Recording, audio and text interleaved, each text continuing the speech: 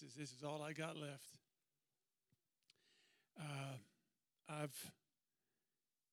I've enjoyed today, except for when I had to be up here this morning. It's very difficult. Talk about these things, very complicated for you to even hear them. But you ought to think about the fact that I'm the one that did them, and then I have to relive them over and over again so I could tell everybody about them. And it's its own ministry, its own burden. But I'm thrilled. Today I've had so many conversations at lunch and here and on the way out. Many people talking about safe houses and ministries that you can be involved in and how to give to what we're doing. And it's just been exciting to make all these relationships again, especially after just sitting there and hunkering down for over a year. Used to traveling and being out all the time. It's just kind of a breath of fresh air. Plus, I forget. You wouldn't think you'd forget some of these things, but I forget. Just fellowship, just knowing men like your pastor and his wife. Where's Jess? Did she slip off somewhere? She's what? She may not even hear what I'm saying right now.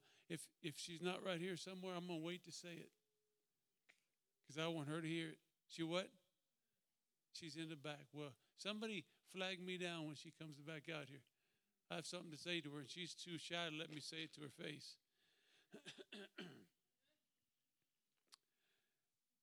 I do appreciate everything that everyone has said and your words of encouragement, your prayers, the thoughts that you've had throughout the day of what you may be able to do. That's the whole reason I'm here, is to try to grow this thing.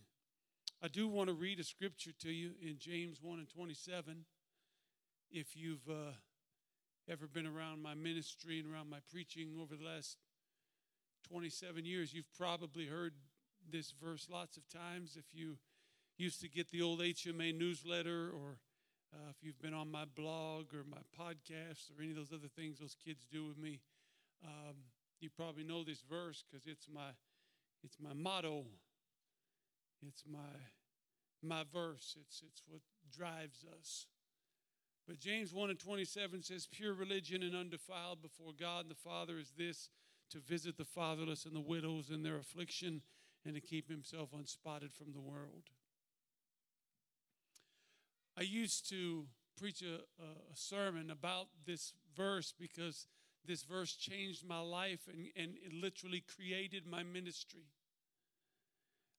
All my life growing up, I've heard, well, the church is supposed to be this, and preachers are supposed to do this, and Christians are supposed to be like this, and all of these things are supposed to be like this. Everybody has their own idea of Christianity, right? Don't sit there and look at me like that. Everybody has their own idea of Christianity. If that's not true, how come there's 150 churches in a town of like 5,000 people? It's because everybody has their own idea of Christianity. And I had my own ideas, and I still have some of my own ideas, but they're about as worthless as yours. So when I needed to know,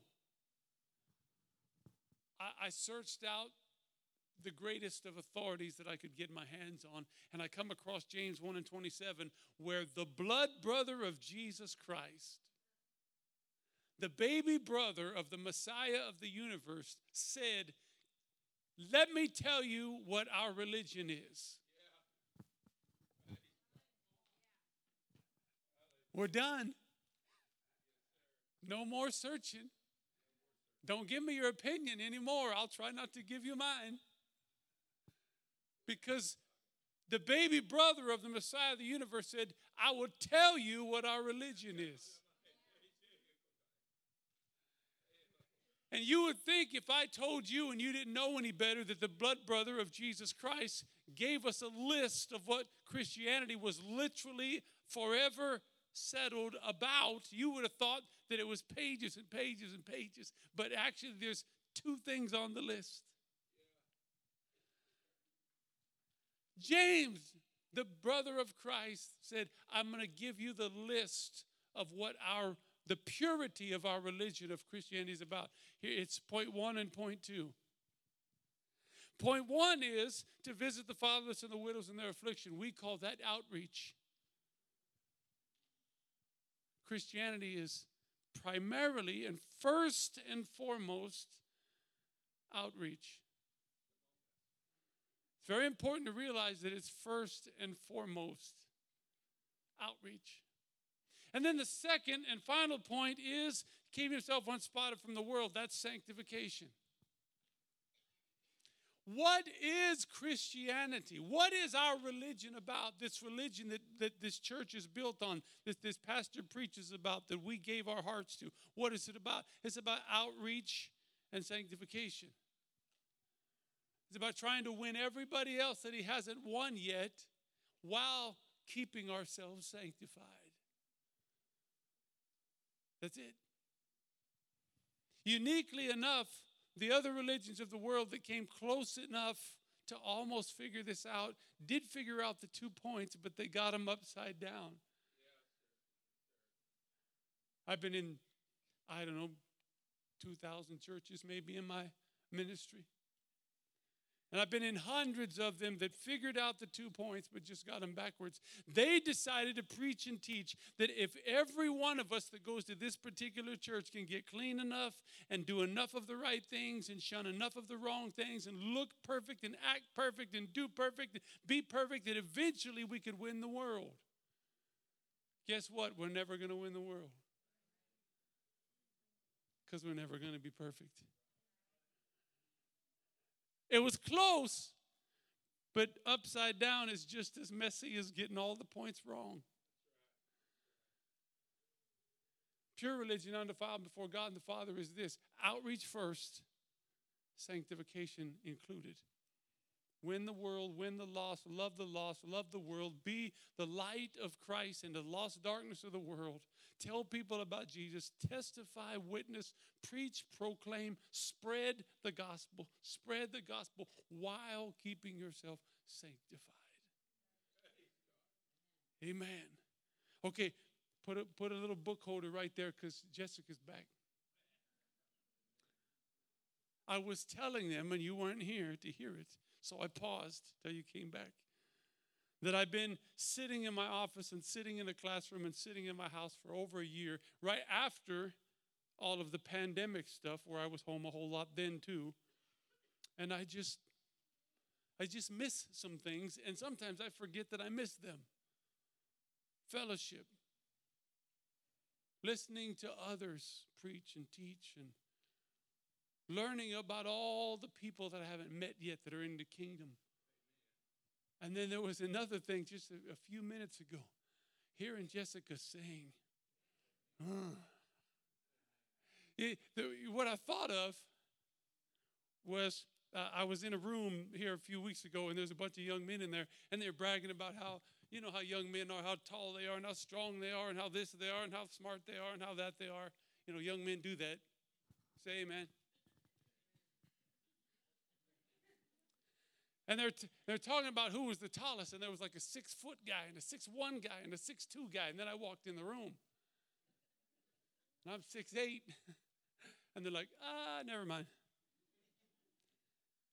And y'all are beautiful singers. I love the fact that you've raised this whole next generation of all these song leaders and worshipers, and your pastor can sing. Everybody can sing. The kids can sing. Everybody can sing. But then Jessica sang for a second. Did y'all hear that? That's next level, y'all.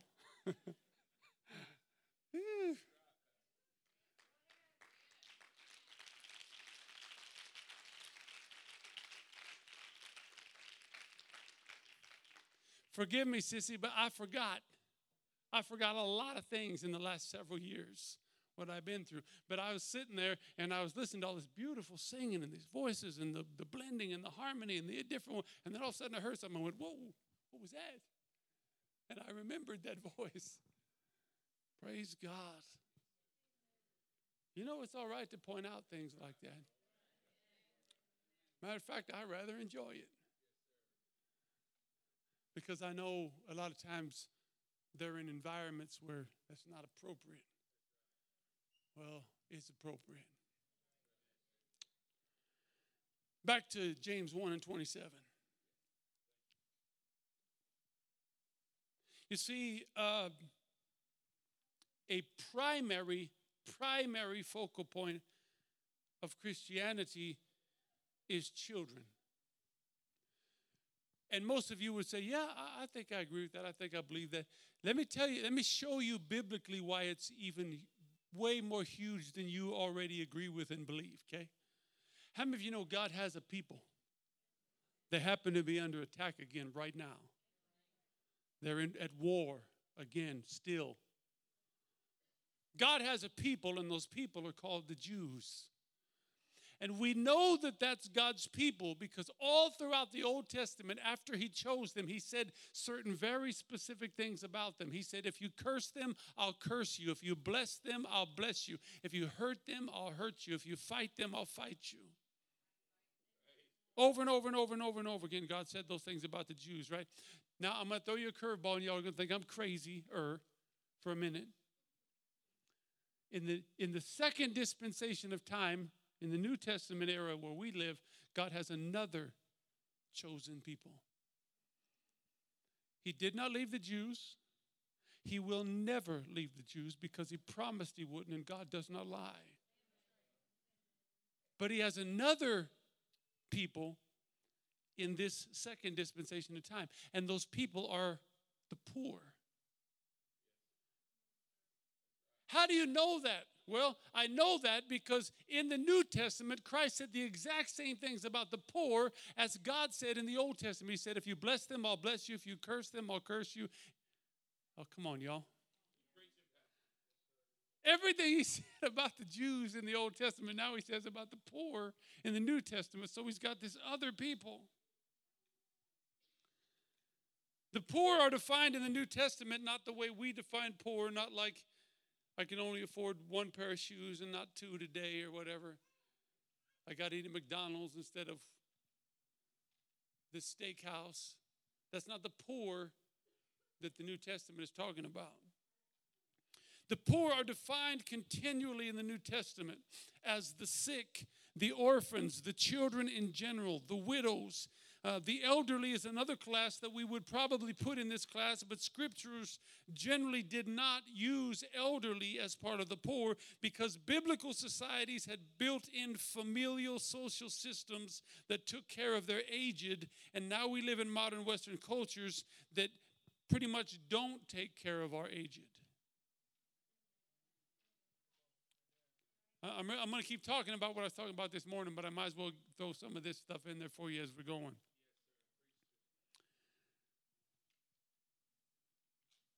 The point being that the poor in the Bible might better be translated as the helpless or those that need help.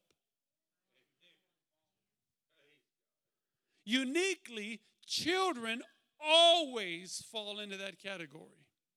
From the time they are conceived in their mother's womb until they're old enough, wise enough, and strong enough to fend for themselves, children always need our help. Children are always in need of help. So children are always part of the biblical classification of the poor, and the poor is who we're supposed to be working for. In many ways, the modern church's battle that we are losing, by the way, is to fight for the children. If we were to begin to list the fronts that we are fighting as the modern Christian church: abortion, homosexuality, pornography, divorce rates, the breaking apart of the traditional family units over sheer carnality, the obsession of cell phones and iPads and apps and social medias and video games, modern peer pressures, mental illnesses, murder and suicides, sex trafficking, mass shootings. This is a general list of what the church is fighting today. Where in all of these battles do you not see the children? All of these horrific things that we're fighting and losing are really about the children.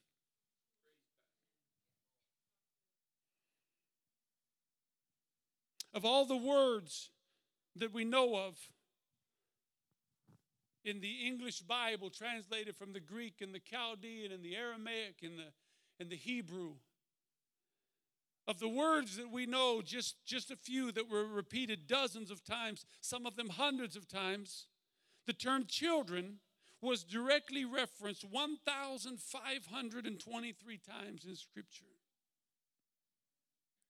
Also, we only have a few thousand words ever recorded out of the mouth of Jesus Christ, our Lord and Savior, but he referred to the children about 70 times. He used children in his sermons. He used children in his teachings and children in his parables. More than anyone or anything else, he used children. Like in Matthew 18:6, but whoso shall offend one of these little ones which believe in me, it were better for him that a millstone were hanged about his neck and that he were drowned in the depths of the sea. And in Mark 9:36, and he took a child and he set him in the midst of them. And when he had taken him into his arms, he said unto them, whosoever shall receive one of such children in my name receiveth me. And whosoever shall receive me receiveth whoso receive me shall not receive me, but receive him that sent me. When Christ spoke of, was around, and had anything to do with children, there was such an intimate reverence that I pull from Matthew, Mark, and Luke, and John. He was trying to instill in his followers, for all down through the ages, of a precious, precious thing that needed nurtured and cared for and fiercely protected: the children. If we learn, receive, and act upon that message of the Master, we have an incredible power, because he promised if you bless them, he'll bless you. Amen. If you help them, he'll help you. If you fight for them, he'll fight for you. We have an incredible power. But if we miss that teaching of the Master, if we misconstrue it or fail to act upon it correctly, we have done a terrible thing. And it explains a lot of the weaknesses of our churches. Satan knows all of this, and more importantly, he knows why. So when he wants to attack the church and attack your family and attack a movement and attack any good and godly thing, he knows to go after the children. It has been one of his greatest tactics for hundreds and hundreds of years. He did it in Egypt with Pharaoh. He did it in Palestine with Herod. He did it in the United States with Roe v. Wade. He's doing exactly the same thing to us today. Killing our children before they're born, flooding their minds with horrific thoughts after they're born, and then literally stealing them from us right under our noses if all of the other tactics didn't work. Of all the things that I've known the church to stand up and fight against in my lifetime, it seems that the children are always on the back burner. Y'all going to have to help me. I could get a little radical if I wanted to. The children are always on the back burner.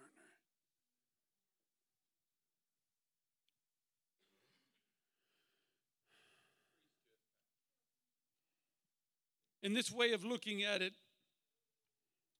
the church is so much like society in general, it's scary. In the world in general, we get so caught up in the here and now, building our personal wealth, getting nicer, newer, and cooler things for ourselves, not paying enough attention to the future, ours or anyone else's, not paying anywhere near enough to the price that those coming up after us are going to pay for our selfishness. That's the world. Now, I know you agree with me about that, and that sounds just like the world, and we can all say amen right there, but does it apply to the church? When our primary focus is best music possible, highest and best services possible, best delivery possible from the sermon, best message possible with all the right rhyming and cool words and educated sounding thoughts, best name in the community, best church to go to, y'all. Listen. You people might not know me well enough, but I believe in quality in the church. I'm not about just slapping things together and throwing whatever up there, any old thing, and just see what happens. But we too get caught up just focusing on our here and now, our nicer and newer and bigger and cooler. As soon as one service is done, we start preparing for the next one. Not time for anything else. As soon as one number is hit, we start building for the next number. Listen, the church has resources. They're just rarely focused on the things that matter.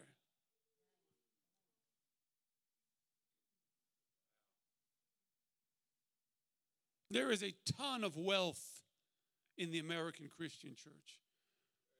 Billions and billions and billions of dollars. We have networks. We have corporations.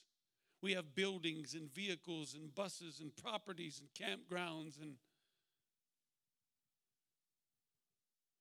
the church has resources. They're just rarely focused on the things that matter most. Let me show you a mistake we often make. Christianity is a pure religion. I read that in my text. Pure religion, undefiled before God. Evil is dirty. Ungodliness is nasty. So we spend all of our efforts getting as clean and pure and holy and undefiled as possible, all good things. But we do it to the point that I think the devil has realized something. I think he's realized that if he makes certain sins that are so dirty and so disgusting and so vile and so nasty that we are so busy trying to get so clean and so pure and so holy that we won't touch those things with a 1,000-foot pole. And he'll get away with them. I could get on my high horse right now, and I'll try not to. I'll just tiptoe onto it for just a second and try to jump right back off. But I got 27 years of ministry with drug addicts and drug dealers and pimps and prostitutes and homeless people. And those are all the congregations I ever had was street people. And I've been criticized for backsliding and being like them and wondering if I was on pills too and if I was getting them hooked, getting them to the church so that I could get stuff from them and the kids that lived with us and stayed at our house and what we were doing. And go ahead. You go ahead. You talk all you want. I could pull out my cell phone right now and I could call hundreds of them. And they call me dad, or they call me grandpa, or they call me pastor. Told you this morning about the girl that called me 2 days ago, said, I just wanted to make sure you knew, Pastor, that this is my anniversary date. I've been clean, saved, and sober for 17 years. Go ahead. Talk about me.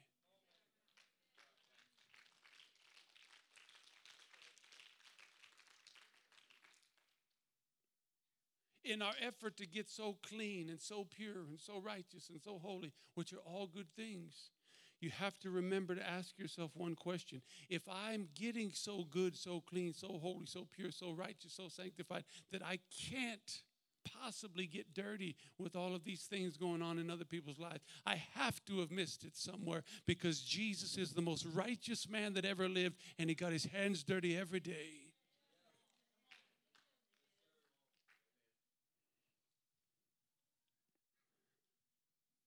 The church has finally learned, at least a little bit, to fight against abortion. And we're finally winning that battle on a few fronts. And as disgusting and wicked and evil as abortion is, there are no filthy acts that we personally have to overcome to fight against it. It was a mind game we were playing on ourselves. We just have to finally face the reality of it. But child pornography and sex trafficking, these things are on a different level. If we fight them directly head on, we may encounter them. If we fight them, we may end up with some of the victims.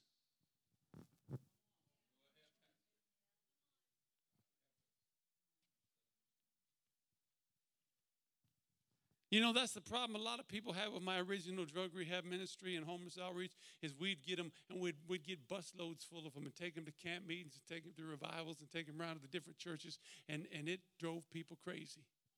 It made them so uncomfortable. They would station somebody by the men's room and station somebody by the women's room and station somebody by the kitchen and just watch for them. You didn't have to wash for them. I know for a fact homeless people use the bathroom too. They'll be there. What are we doing?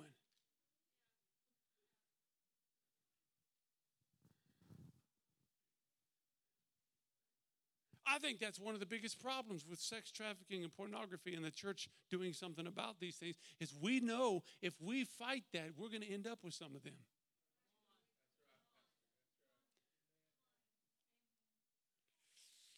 Oh, help me now. I know that we know we'll end up with some of them, and I know that the church world as a whole don't want them. Oh, some of you almost said something, and then you close your mouth real fast. It's like,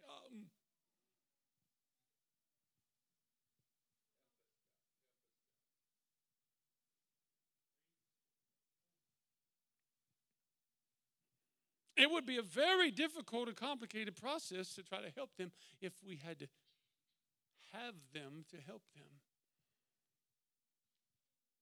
Well, I'll take care of that right now. Yes, it is, and it does, and it will be. Yes, it is horrifically complicated. Yes.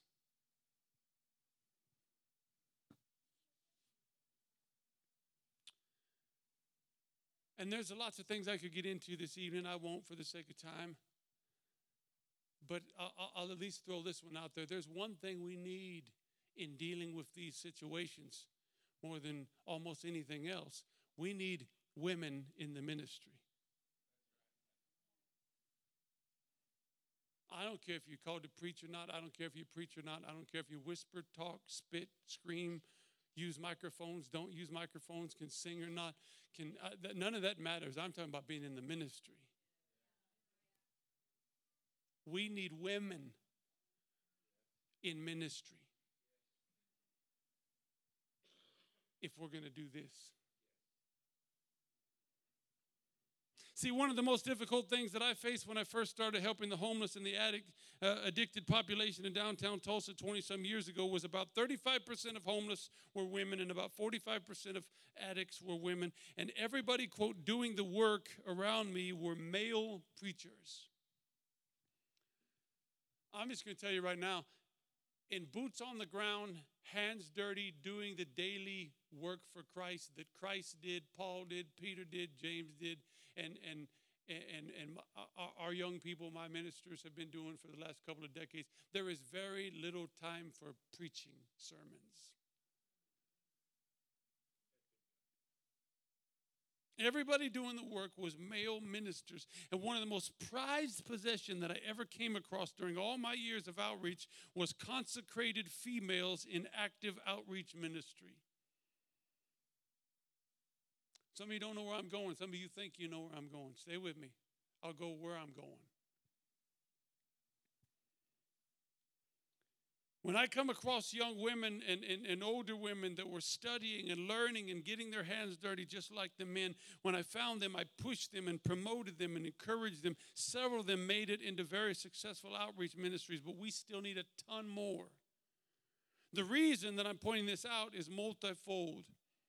First of all, it is extremely difficult for a man to gain the trust of a woman that has been treated so vilely by other men.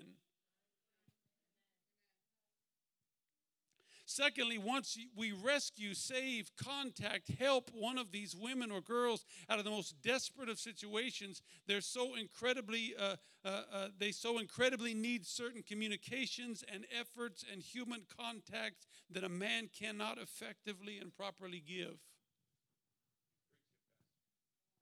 I have a women and baby shelter that I'm over the group there, part of the leadership.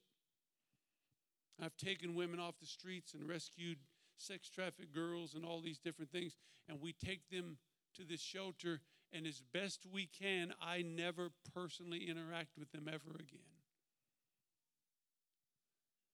Do you know how hard that is? They're like my own babies. They're like my children. But those particular ones, I hardly ever interact with ever again. I put one girl in there. She was pregnant by her captor. I counseled her out of abortion. She had the baby, was going to put it up for adoption, decided to keep it. And she had that child until that child was 6 years old.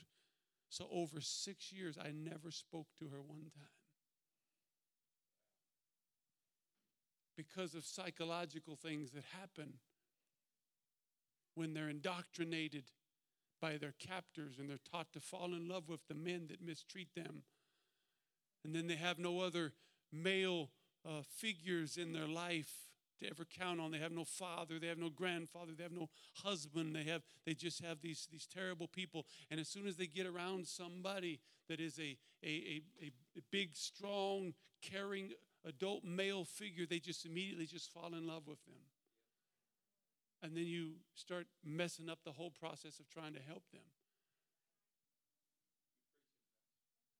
We need women.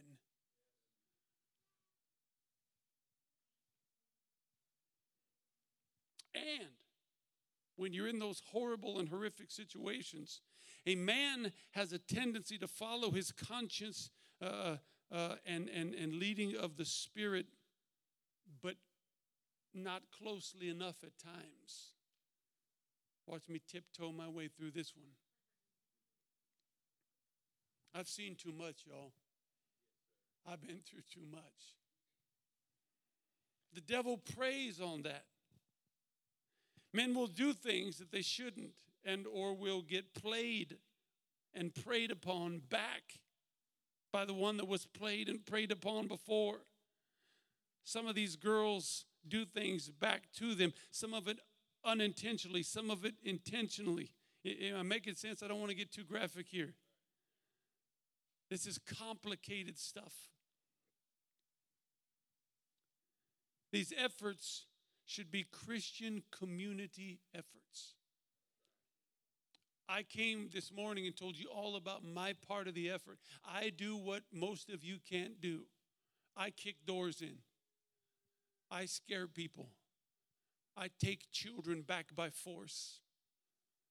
I find them on the internet and we map them out and we surveil them and we threaten them if we have to. And we physically take the children back. But that's just the very beginning of what has to happen. From there, I need everybody else. It should be a Christian community effort. There are places in almost every community in America for the elders, the middle-aged, the youth, the men, the women, the experienced ministers, the families, the laity to get involved. We should be finding, funding, covering in prayer, educating in advance, adopting, sponsoring. Pastor talks about all those kids that adopted here. That just got me so excited. That's one of the most difficult things for us is when we get small children, there's nowhere to get them permanently and with them to go full time. But instead, we so often make excuses. We're scared, we're uneducated, or the thoughts of what's happening are just too horrific for us to get past to be able to get involved. I'll be done here in just a few moments, but I'm going to get a little bit bold here for a second. I know what you're thinking, more bold. That's just, stay with me.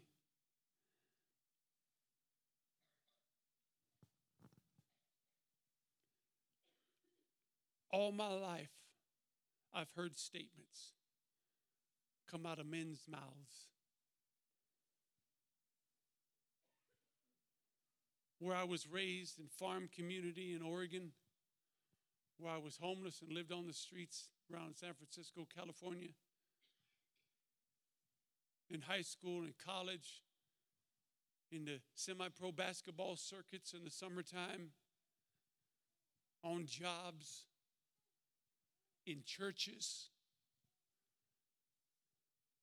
I've heard people say things like, if there's one thing I can't stand, it's somebody hurting a child or a woman. If I ever caught somebody doing something like that to a woman or a child, you would what?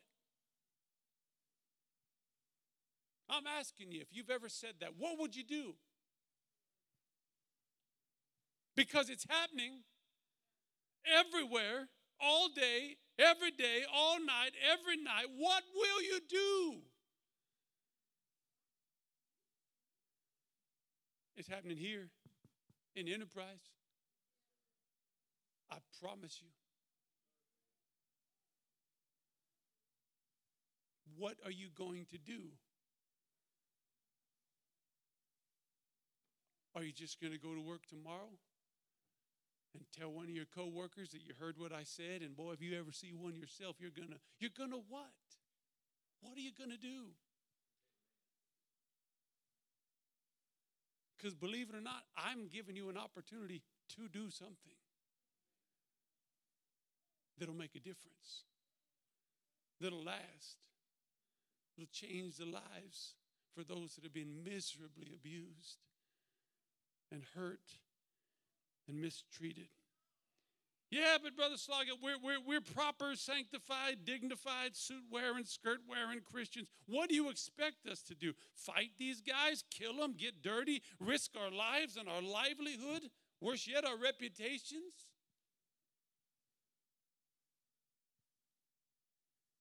Listen, I'll repeat myself from this morning. I am not talking about vigilanteism. I explained it to you for about an hour this morning. I went about it the legal way. I have full and way beyond full tactical training. I train with SWAT team members and state troopers and bounty hunters and rescue squads every weekend. I'm certified and licensed from here to the moon and back in that stuff.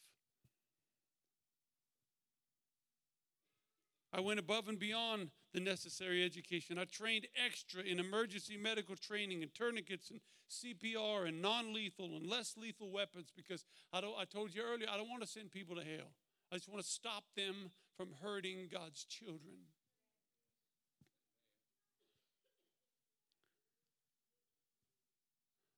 And all I'm asking you to do is think, pray, consider, support, get involved, ask questions. Don't sweep it under the rug. And please, please, if you're not going to support it, and if you are going to sweep it back under the rug, at least for the love of heaven, at least stop talking about it like you care.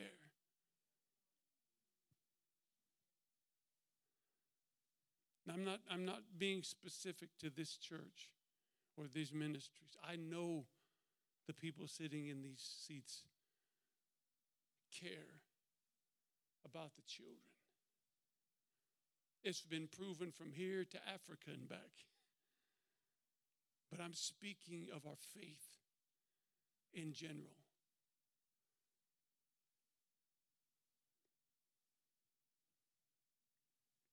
We've got to bombard heaven, stand against evil, be a part of the solution. I dare say what I'm about to say, and I'm not speaking of myself personally, but I am speaking of the work that I'm currently creating and involved in. We have the opportunity of a generation. I'm meeting more and more and more people, corporate people, government people, ex-military special ops people, private investigators, adoption agencies. We have the opportunity of a lifetime to build this and grow this and make a huge difference for an entire generation of children.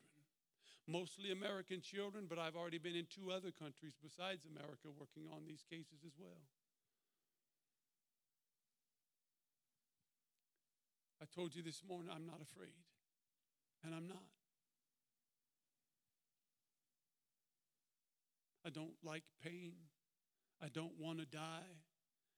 I want to go home to see my wife and my 4 kids and my 5 grandbabies. Every time I go out on a job, that's it on the forefront of my mind. I'm not psycho or anything. I'm not crazy.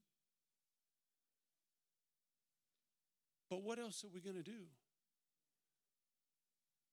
If our children, God's children, are taken and raped and killed, molested and sold like a loaf of bread, what are we going to do? Well, we have HMA Ministries. We have DTSE Incorporated, and now we have Elite Private Investigating Bodyguard Service. It all belongs to a big, huge for-profit and non-profit corporate conglomeration that would be difficult for me to be even explaining to you this evening. But we're going to do something. And all I asked was an opportunity to come, share my heart, explain what's going on, and see who all would be willing to help.